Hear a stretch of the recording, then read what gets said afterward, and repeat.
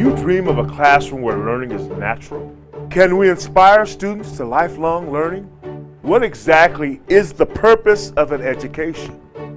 Inspiring students to be curious, independent, creative, innovative, deep thinking, confident, proactive, collaborative, determined, educated. Rise to the challenge of changing the world. This is teaching. This is learning. This is who we are. Welcome to the Tabletop Inventing Podcast. Could recent research be a breakthrough in Alzheimer's treatment? Is science more than equations and logical pursuits? Could it actually be that science is more about creativity than logic? Listen in to today's podcast for the surprising answers. Hey there, Innovation Nation. I am thoroughly enjoying the start of springtime here in the high desert. The flowers are blooming and our little orchard out back is beginning to come to life. I love seeing the flowers and trees growing and getting ready to bust out in a cacophony of color and excitement. It reminds me of the growth and excitement we experience every summer in the Inventors Boot Camps.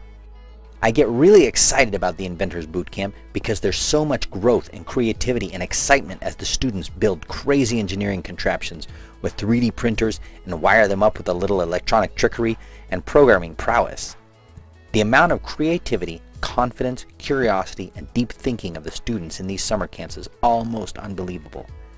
To find out more, visit www.ttinvent.com/bootcampnow. That's www.ttinvent.com/BOOTCAMPNOW. Or you can just visit the ttinvent.com website and click on the Inventors Bootcamp button. Today's interview may bring some surprises. My discussion with Chris Schaffer, a professor at Cornell University, unearths some common myths and dusts off the truth about science. The perspectives in today's podcast are not for the faint of heart, so prepare for a massive unveiling. So my guest today is Chris Schaffer from Cornell University. Chris is a faculty in the Biomedical Engineering Department at Cornell University, and he describes his research as about 1/3 novel optics-based methods for biomedical research and about 2/3 the study of cell-cell interactions in the brain, particularly pathologies.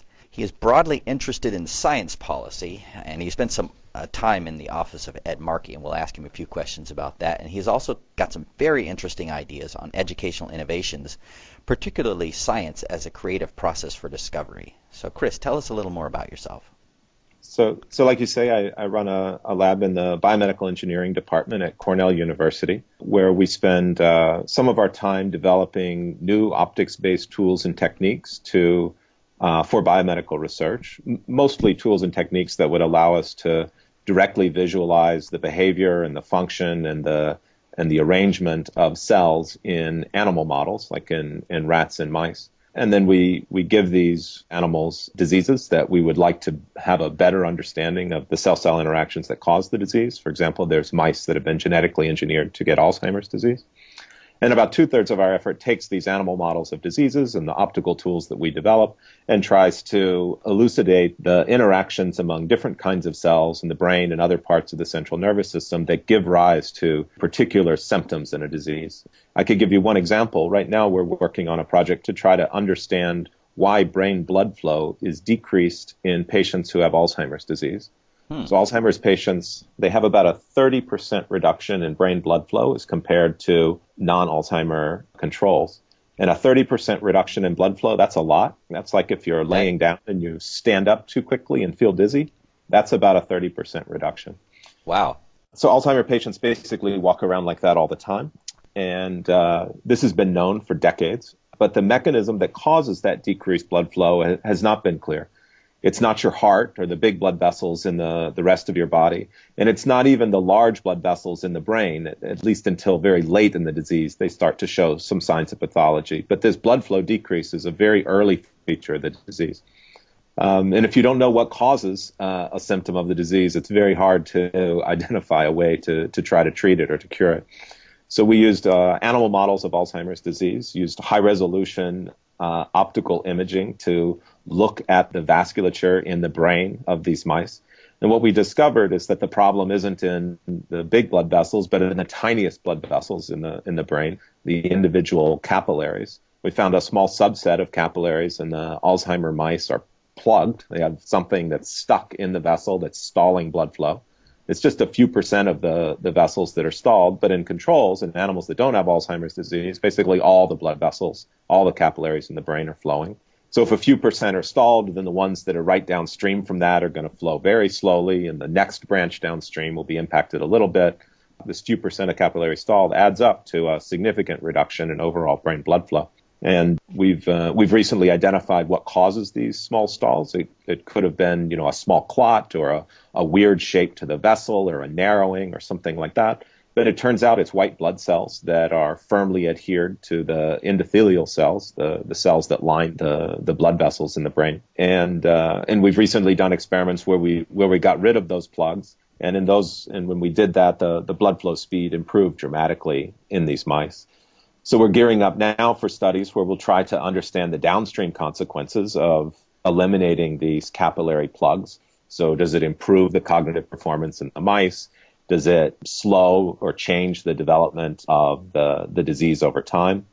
And we'll be looking to try to understand the upstream molecular pathways that leads to this adhesion of leukocytes to try to identify places where you could potentially intervene therapeutically. We're very excited about this for a couple of reasons. One, if you could improve brain blood flow by 30% in Alzheimer patients, you could probably have a cognitive benefit from that right off the bat. So this is something that, if we're correct and if things move forward in a way where there's real therapeutic potential, this could immediately benefit Alzheimer patients. The other reason we're very excited about it, though, is, as you probably know, Alzheimer's disease is thought to be caused by aggregates of a small peptide in the brain called amyloid beta.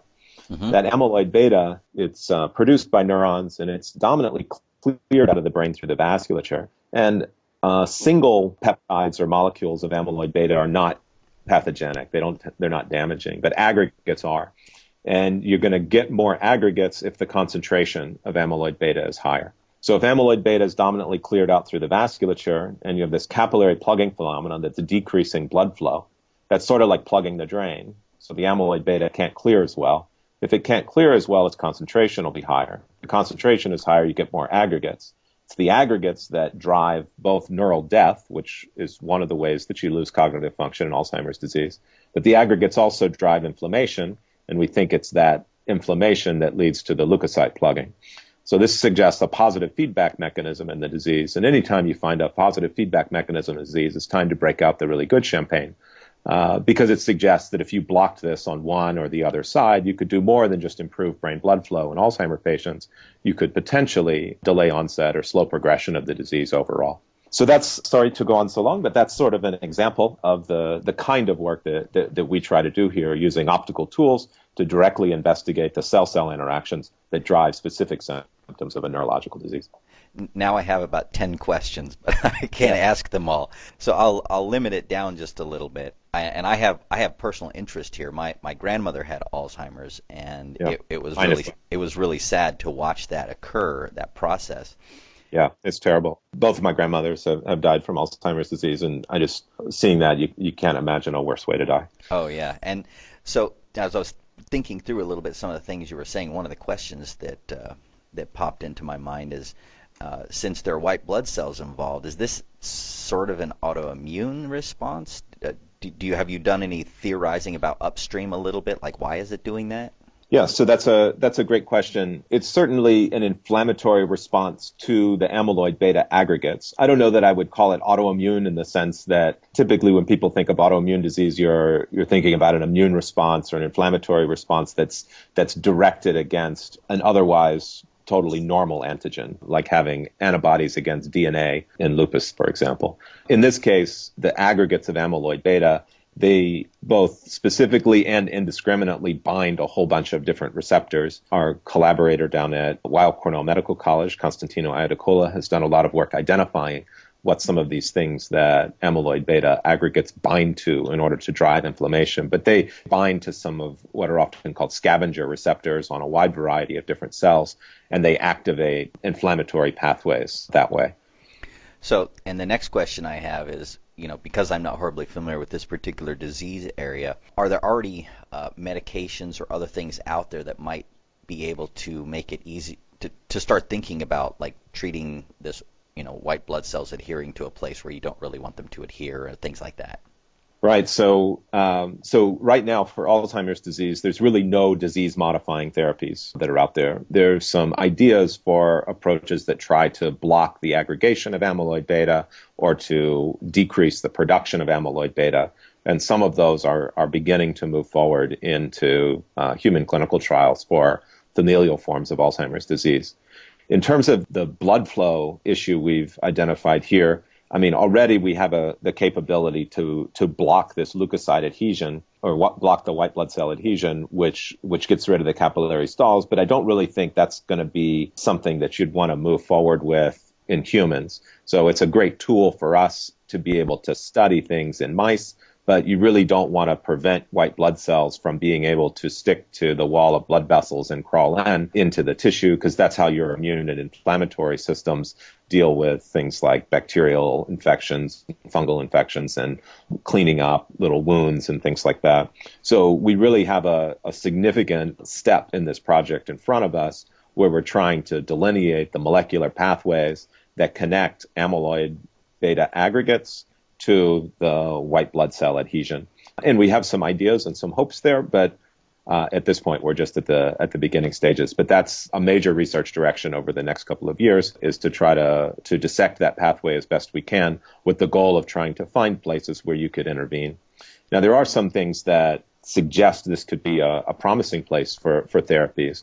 First is probably the cell that we would be most interested in affecting would be the endothelial cells that line the blood vessels, to get them to quit upregulating the proteins on their surface that the white blood cells stick to. So that's good news, because then that suggests we don't need a drug that can cross the blood-brain barrier. And that's been a challenge in many therapies for central nervous system diseases. As we've evolved over time, this very, very tight barrier that separates brain tissue from the blood and therefore from the rest of the body, probably as a intrinsic defense mechanism. If your brain gets infected, then or has some problem because of exposure to a chemical or something, then everything shuts down. So we've evolved to protect the brain very well, but that also tends to keep therapeutics out of the brain and makes it harder to treat brain diseases. In this case, for this blood flow problem, we might be more interested in just treating the endothelial cells, where you wouldn't have that challenge in terms of a drug that has to cross the blood-brain barrier. So now that you have step 2 and it sounds like a significant step 2, and yes, you're obviously going to be interested in getting funding for this, and this is a very nice segue into and another question I have for you now, because I watched one of the talks that you gave about your experience in Washington. Why don't you tell our audience a little bit about what you observed about science and scientists in that perspective, and how we might be able to, inform educators or teachers a little better on how to prepare the appropriate response to sending scientists to Washington. Yeah, so maybe a little background. So I was fortunate enough to win one of the what are called Congressional Science Policy Fellowships. This is a program that's been run for over 40 years by the American Association for the Advancement of Science. And this program places about 30 or so PhD-level scientists in individual offices in Congress, either a personal office in the House of Representatives or the Senate, or one of the committees in the House or the Senate. And these positions are funded by various scientific societies. Mine was funded by the Optical Society of America and SPIE. There's another, I should say, 270 or so of these fellowships where people go and work directly in federal agencies, like in the Department of Defense and Interior, Department of State, and Health and Human Services, and other places. So anyway, I won one of these fellowships, and I spent a year working for now Senator Ed Markey from Massachusetts. He was actually in the House of Representatives when I joined his office, and then successfully ran for the Massachusetts Senate seat when John Kerry moved to Secretary of State position. While I was down there, basically every scientist that came through to advocate for the period of a year came and talked to me. And at the beginning, I really enjoyed it, because it was like talking to my compatriots, other scientists who were down at Capitol Hill. But over time, I came to realize that scientists are actually probably the worst advocates for their own interests of any group that I think comes down to DC to lobby or advocate for things. Scientists make a number of, I think, pretty fundamental mistakes in advocating for what we need to fulfill our role in society. And if you'd like, I'd be happy to talk about a few of the things that I think scientists could do better when they come and talk to representatives on Capitol Hill and other policy positions. Oh, by all means. I think our audience would very much like to know, how do we approach Washington in an intelligent way? So one thing, scientists, we should be very proud of our peer review system, where we compete fiercely for scarce resources to try to best allocate the funds and other resources we have to do the best quality work. We don't want to turn peer review over to Congress. And yet I find lots of scientists who come in and lobby for or advocate for increased support in very narrow areas that are parochial to their own scientific research interests, and often even explicitly stating that could be at the expense of some other area of science. And I think when we, as scientists, go and try to talk about what we need to do our jobs in society, we really need to be advocating for, I guess, what I call capital S science, all of science. So it's fine to talk about the individual work you do and its potential impact as an example of the kind of things that funding science can do. But as we all know as professional scientists, important advances in one field are often built out of discoveries in another field. It's not possible to look forward and predict with any degree of realistic certainty which studies are going to have big impacts and which aren't. And so we really want sort of broad spectrum of support for science. And when you go in and advocate for one narrow area of science to someone whose job is not to sort of make the decision that we should invest in hematology, but not in some other discipline, it's actually damaging, because the view of the staffer or the member of Congress you talk to will be, scientists, you should get your act together and identify your priorities, and then come to us with these priorities and a reason for why you need resources to achieve them, and we're going to work with that. Don't come in and ask us to set your priorities. So that's one mistake. I mean, just interjecting here a little bit. I mean, as scientists, it seems like we should be able to sit down and say, well, these are our top 3 priorities in optics. These are the things that we know are hard. We know that they're going to be game-changing technologies, and we think that if you fund in these areas, that'll be positive. I mean, do we not do stuff like that? So there are some disciplines that are quite good at doing that. For example, astronomy as a discipline sort of conducts field-wide surveys and focus groups, things like that, to try to develop what the field as a whole feels are the top priorities for advancing research. And then those are put forward in reports, and those reports are then used by other scientists in funding agencies who are making the decisions about allocation of resources in one place or another. And those reports are used to try to guide development. But that's certainly not, I would say, the standard across most scientific fields. But it would be a good move where individual disciplines work to identify their priorities. And then, of course, there has to be decisions that are made, about allocations between disciplines as well.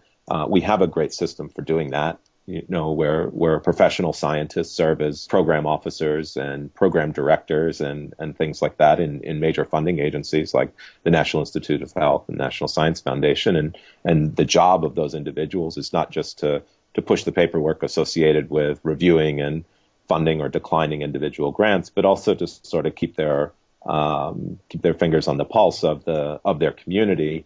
And try to pick out what are the areas of science that are most in need of investment. But another thing that I have to say that scientists do that or often do when coming to DC is they're a quite whiny group. So the typical discussion revolves around the difficulty in securing federal funds, given the very low funding rates in most federal funding agencies right now. The uncertain career prospects for young scientists, much of that resulting from kind of unpredictable and relatively low funding levels that we have right now. It is true that these are problems that make it harder for scientists to make progress, but that's not why we fund science. Science isn't funded as sort of a welfare program for people who have relatively high salaries, whose job it is to go do the things that they think are interesting and they're curious about. Like, that's not why we fund science. We fund science because of the potential for big positive impacts on the rest of society. And there are problems that we're facing going forward as a society that we are going to need science and technology, innovation, and solutions to contribute to solving the problem. Developing a sustainable relationship between our societies, our climate, and energy production. Continuing to decrease the burden of disease around the world. Continuing to drive economic development that lifts people out of poverty and gives everyone, or gives a broader swath of the population a chance at a life that has some time for recreation and opportunities to contribute broadly to their society. So these are the things that science could do if it had good support. And there's reasons to think that science can help to solve some of those problems because so many have been solved in the past through science. For example, right now, we live the historical equivalent of 2 lives. 200 years ago, Steve, you and I would be dead. And many of the people listening to this podcast would be decidedly middle-aged. But now we have the functional equivalent of 2 lives. And that's due to science and technology innovations, much of it in sanitation and agriculture, but also in biology and medicine and vaccinations, for example. So that's an enormous accomplishment that's had a profound impact on our society and around the world that was achieved through science and technology. Another example, the growth in the per capita gross domestic product in the United States from World War II to today. About 50% of that growth is directly attributable to science and technology innovation. Only a small fraction, I think it's around 20%, is new natural resource extraction. And much of the rest is improved education and increased lifespan, which is much of it secondarily due to science and technology innovation. So if you look at that, that represents the greatest creation of wealth by a minority of a society, scientists and engineers, for the rest of the society, for everyone. In the history of humanity. So this is the best we've been able to figure out how to do in terms of strategies or things that we can do as a society to give everybody more free time, give everybody opportunity to have ways they can live fulfilling lives, contribute to their neighbors and the rest of society. This is the best we've been able to do. So these are the arguments that scientists should be making when they come to advocate for more resources. The argument should be, there's big problems in society. Science is one way that we could address these problems. And now we could talk about what it is that science needs as an enterprise to be able to fulfill those promises in society. And that's where the discussion of funding and immigration reform for individuals that are in higher degrees here and improving career prospects for young scientists, that's when we would want to start talking about those things rather than talking about those as the reason that we need to fund science. Excellent. Well, thank you for giving us that perspective. Being in the field for a while and hearing a lot of the things that I've heard from other professors, it doesn't surprise me that they would say the same things when they went to Washington. Right. Exactly. So I'd like to take a left-hand turn here and ask you a little bit about your philosophy of education, because you've certainly had an opportunity to think through the research process and see science from the top down. Tell us a little bit about what you think about things we can do in education to improve the interest in science and the excitement, I guess. I mean, I think the main thing, if you ask, most people sort of what they think of as science, they often think of it as sort of an assembly of facts and ideas. And that's not what scientists think of science as. Those facts and ideas, that's sort of science history or science reference. Science is a creative process for discovery that's often collaborative, sometimes competitive, sometimes frustrating, sometimes exhilarating, but very sort of human process, but it's a creative process for discovery. But we don't teach science that way. We often teach it as a collection of static facts that people have, discovered over the ages, and they're written down in books. But we don't have to. It's possible to teach science as a creative process for discovery at all levels. So, for example, you could imagine a series of experiments that are as open-ended as possible and as guided as necessary, so that students discover Newton's 3 laws of motion for themselves. And then after that, they learn about the old dead white guy and the apple and F equals ma and the other formulas. So this would be a way for students to experience the thrill of discovery, to gain to peek behind the curtain and understand what it means for something to be a piece of scientific information, what that means in terms of the degree of rigor and vetting and review and cross-checking that and controls and things like that that are done to produce what we would call a scientific finding or a scientific fact or a scientific theory. And I also think it could help people to imagine themselves as a scientist a little bit. And that could open the door to a really exciting career for some people. But then even for people who don't become scientists, I don't think anyone is going to be able to make it through a life in modern society without having to make really critical decisions that depend on having to interpret, at least at a high level, science and technology information. We're all going to be faced with health decisions. When we go to the voting booth, how should we weigh a candidate's views on climate change and energy policy? Should we vaccinate our children? And how do we look at the information coming from scientists and information coming from other sources and vet that in a way where you could make a decision that is really, in your own best interest? So as a scientist, I mean, you and I, we're obviously biased about this, but could you articulate for our audience kind of the central thinking processes that a scientist goes through that will help people make those kinds of intelligent decisions?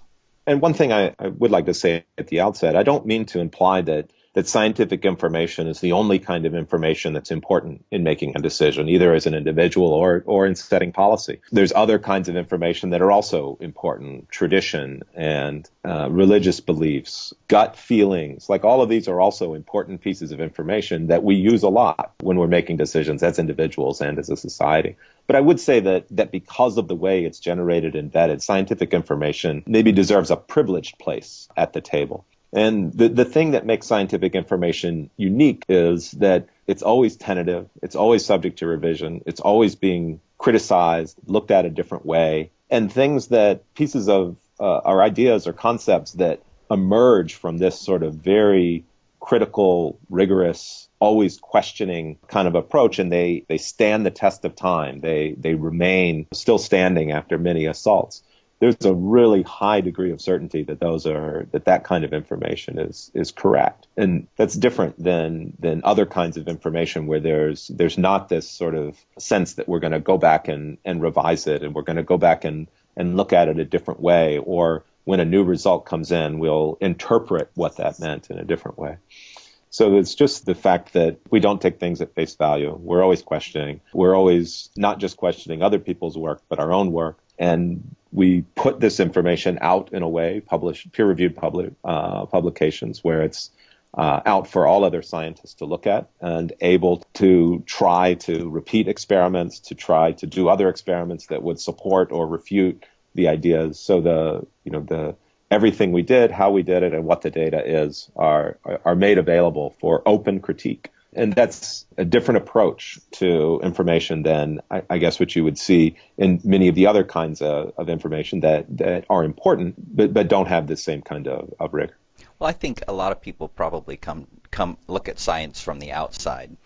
And, we get this quintessential view when someone says science, the first thing that pops into someone's head is Dexter's Lab, the cartoon, or some scene from a movie with a guy with a bubbling potion in a beaker or something. Right. And as scientists, we would look at that much, much differently. We basically look at life and think, if we tinkered with it a little this way, or if we just twisted it a little that way, I wonder what it would do. And we tend to look at things and ask, well, what is the one case in which it might fail? That's right. If we tinker with it just like a way you wouldn't think about it, if we just poked it on this side, would it fall apart? And what you're saying is that kind of curious, tentative approach to information, to decision making, might help us find better choices sometimes, or better ideas. Absolutely. Absolutely. So I wanted to back up a little bit and ask you a question, because you talked about science as a creative process, and we don't normally think of science as a creative process. We often think of it as a logical process, but as scientists, we kind of know this deep down that it is a creative process. So let me ask you a personal question. What sort of creative outlets do you have outside of science?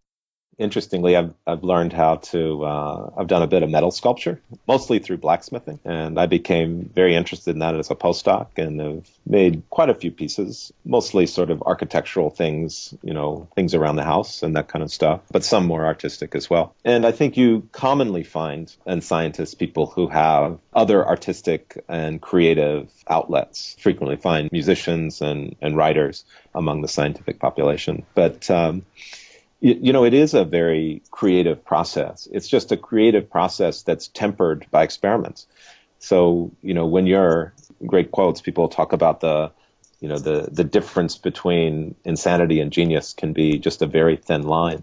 And often there is this feeling about that. So in science, what we're essentially doing, we're working at the very boundary of human knowledge, at the very edge of what's known collectively as a species. And we're trying to look past that and understand what else is out there. So we're looking past what's known and trying to make predictions and sometimes just a guess, sometimes going on gut instinct, but making a prediction about what's out there. But then we go and that's the creative part, trying to see past what current knowledge is to what might be the truth, or what might be the next piece of information that we could acquire. But then we go and we rigorously test that idea. There's sort of a creative phase of coming up with a hypothesis, with an idea, with a research direction. And then there's this sort of very rigorous, and as you described, logical phase where systematically testing those ideas through carefully controlled experiments, evaluated by our peers, in order to see whether or not those creative ideas are right. And I think that's what distinguishes the creative aspects of science from, say, creative aspects in other disciplines. We do have this check. In the end, the things that we come up with, we have to confirm them to be right before there's something that we tell the rest of the world about. Well, we don't often get that perspective on science as a creative process, and I like it that you talked about it as a creative process that's tempered by experiments, because that's exactly what I do. We just don't verbalize that as much, and maybe we'd be more effective in Washington if we verbalize some of these things a little more. Anyway. Yeah, I completely. In fact, I think one thing that's very important to explain is how the science works as an enterprise, both to policymakers and to the public generally. I don't think we would find anyone who would say that it's not worth a $1 billion investment in a research program that was guaranteed to cure Alzheimer's disease. I don't think we'd find anyone who would say that that's not a worthwhile thing for say, federal tax dollars to be invested in. But we just can't do that. It's not the way science works as an enterprise. We're working right at the edge of knowledge. It's always hesitant. It's always uncertain. It's always slow. There's often things that emerge in other disciplines which have a huge influence in places that was unexpected. And the best way we've been able to figure out how to move forward is to make broad-based investments across many different disciplines in science, and to have scientists try to, through our peer review system, vet which things are of the highest merit and most worthy of support. But I think we need to help explain how our enterprise works collectively, how science works as an enterprise, so that people better understand why things are slow, why the research dollars are invested so broadly, things like that. Excellent. Well, as we wrap things up here, I do want to get to our two questions that we always ask. And the first one is, in this digital age with YouTube and Facebook and Wikipedia, where we can just go out and Google just about anything, what does it mean to be, quote, educated? Yeah, so from my perspective, and we see this even as a professional scientist, there's been a significant shift. It used to be being educated meant being the one who had ready access to a lot of ideas and theories and concepts and facts. But increasingly, now we all have access to an overwhelming amount of information and concepts and facts and theories. And so being educated a lot of it is being able to vet the quality of information that's available to you, and maybe more importantly, understanding how to make use of that information and doing something productive, either making a decision or creating a new product or dreaming up the next scientific hypothesis. So instead of just knowing things, it's more about being able to evaluate the quality of different kinds of information, theory, of ideas, and being able to use them to do something productive. And again, I think there's a need to shift emphasis in our educational systems to emphasize the new things that an educated person needs to be able to do, as opposed to just remembering lots of things. So teaching and learning strategies like project-based learning, where students are presented with instead of being presented with a lot of background and then later there's an application, they start right out with, here's the problem, you have to figure out how to solve it. And you need to go and find the information and the ideas that you need to solve the problem, and you need to vet the quality, and then you need to apply them to solving the problem. So this is a sort of an alternative way of educating, as opposed to, a faculty member or a teacher standing in front of a classroom and lecturing for an hour. It's more presenting a problem and then helping to mentor and facilitate students in developing their own solutions to it through their own search for information and their own vetting and their own application of it. Excellent. Well, you're definitely speaking our language there when you talk about project-based learning. I'm a big fan of that in what we do. So let's wrap this up with, and I'm going to phrase this a little differently because of your recent experience. If you had an opportunity to articulate to Congress or to an investigative panel in the Senate, what would you tell them about the purpose of an education in our current society? Yeah, so an education is always going to be playing, many roles in an individual's life. Certainly, one purpose of an education is to help individuals be able to make the best decisions for them personally. As I mentioned earlier, decisions about their own health care or who they should vote for and things like that. So helping people to be able to make better decisions in their own life. At a broader level, having a very educated workforce and an educated society gives an opportunity for the kinds of innovations in science and technology and business and art that help lift us all up collectively by increasing the amount of dollars that are around that can be used to feed people, to entertain ourselves, and in increasing the amount of free time or leisure time that we all have to be able to find aspects of our lives that we enjoy, and increasing the opportunity for us to be able to do something that doesn't just help ourselves, but that helps others around us as well.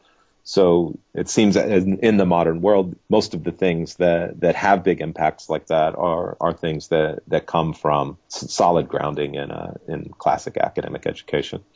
And I do think that there's an important for a very broad education. I'm at Cornell University, one of the Ivy League universities, and it prides itself, even in colleges like mine, the College of Engineering, on providing a broad liberal arts education, a broad understanding of history, of different cultures, of sociology and psychology. And I think that broad liberal arts education helps you become someone who can be adaptable and better able to shift and change as times change and as society changes. Thank you so much, Chris, for sharing your insights and your experiences.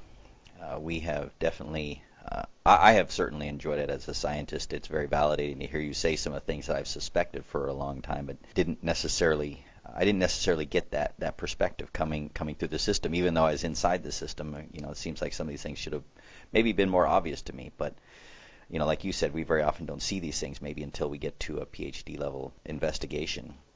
So thank you so much for sharing that. And Steve, thank you so much for having me. I definitely enjoyed talking.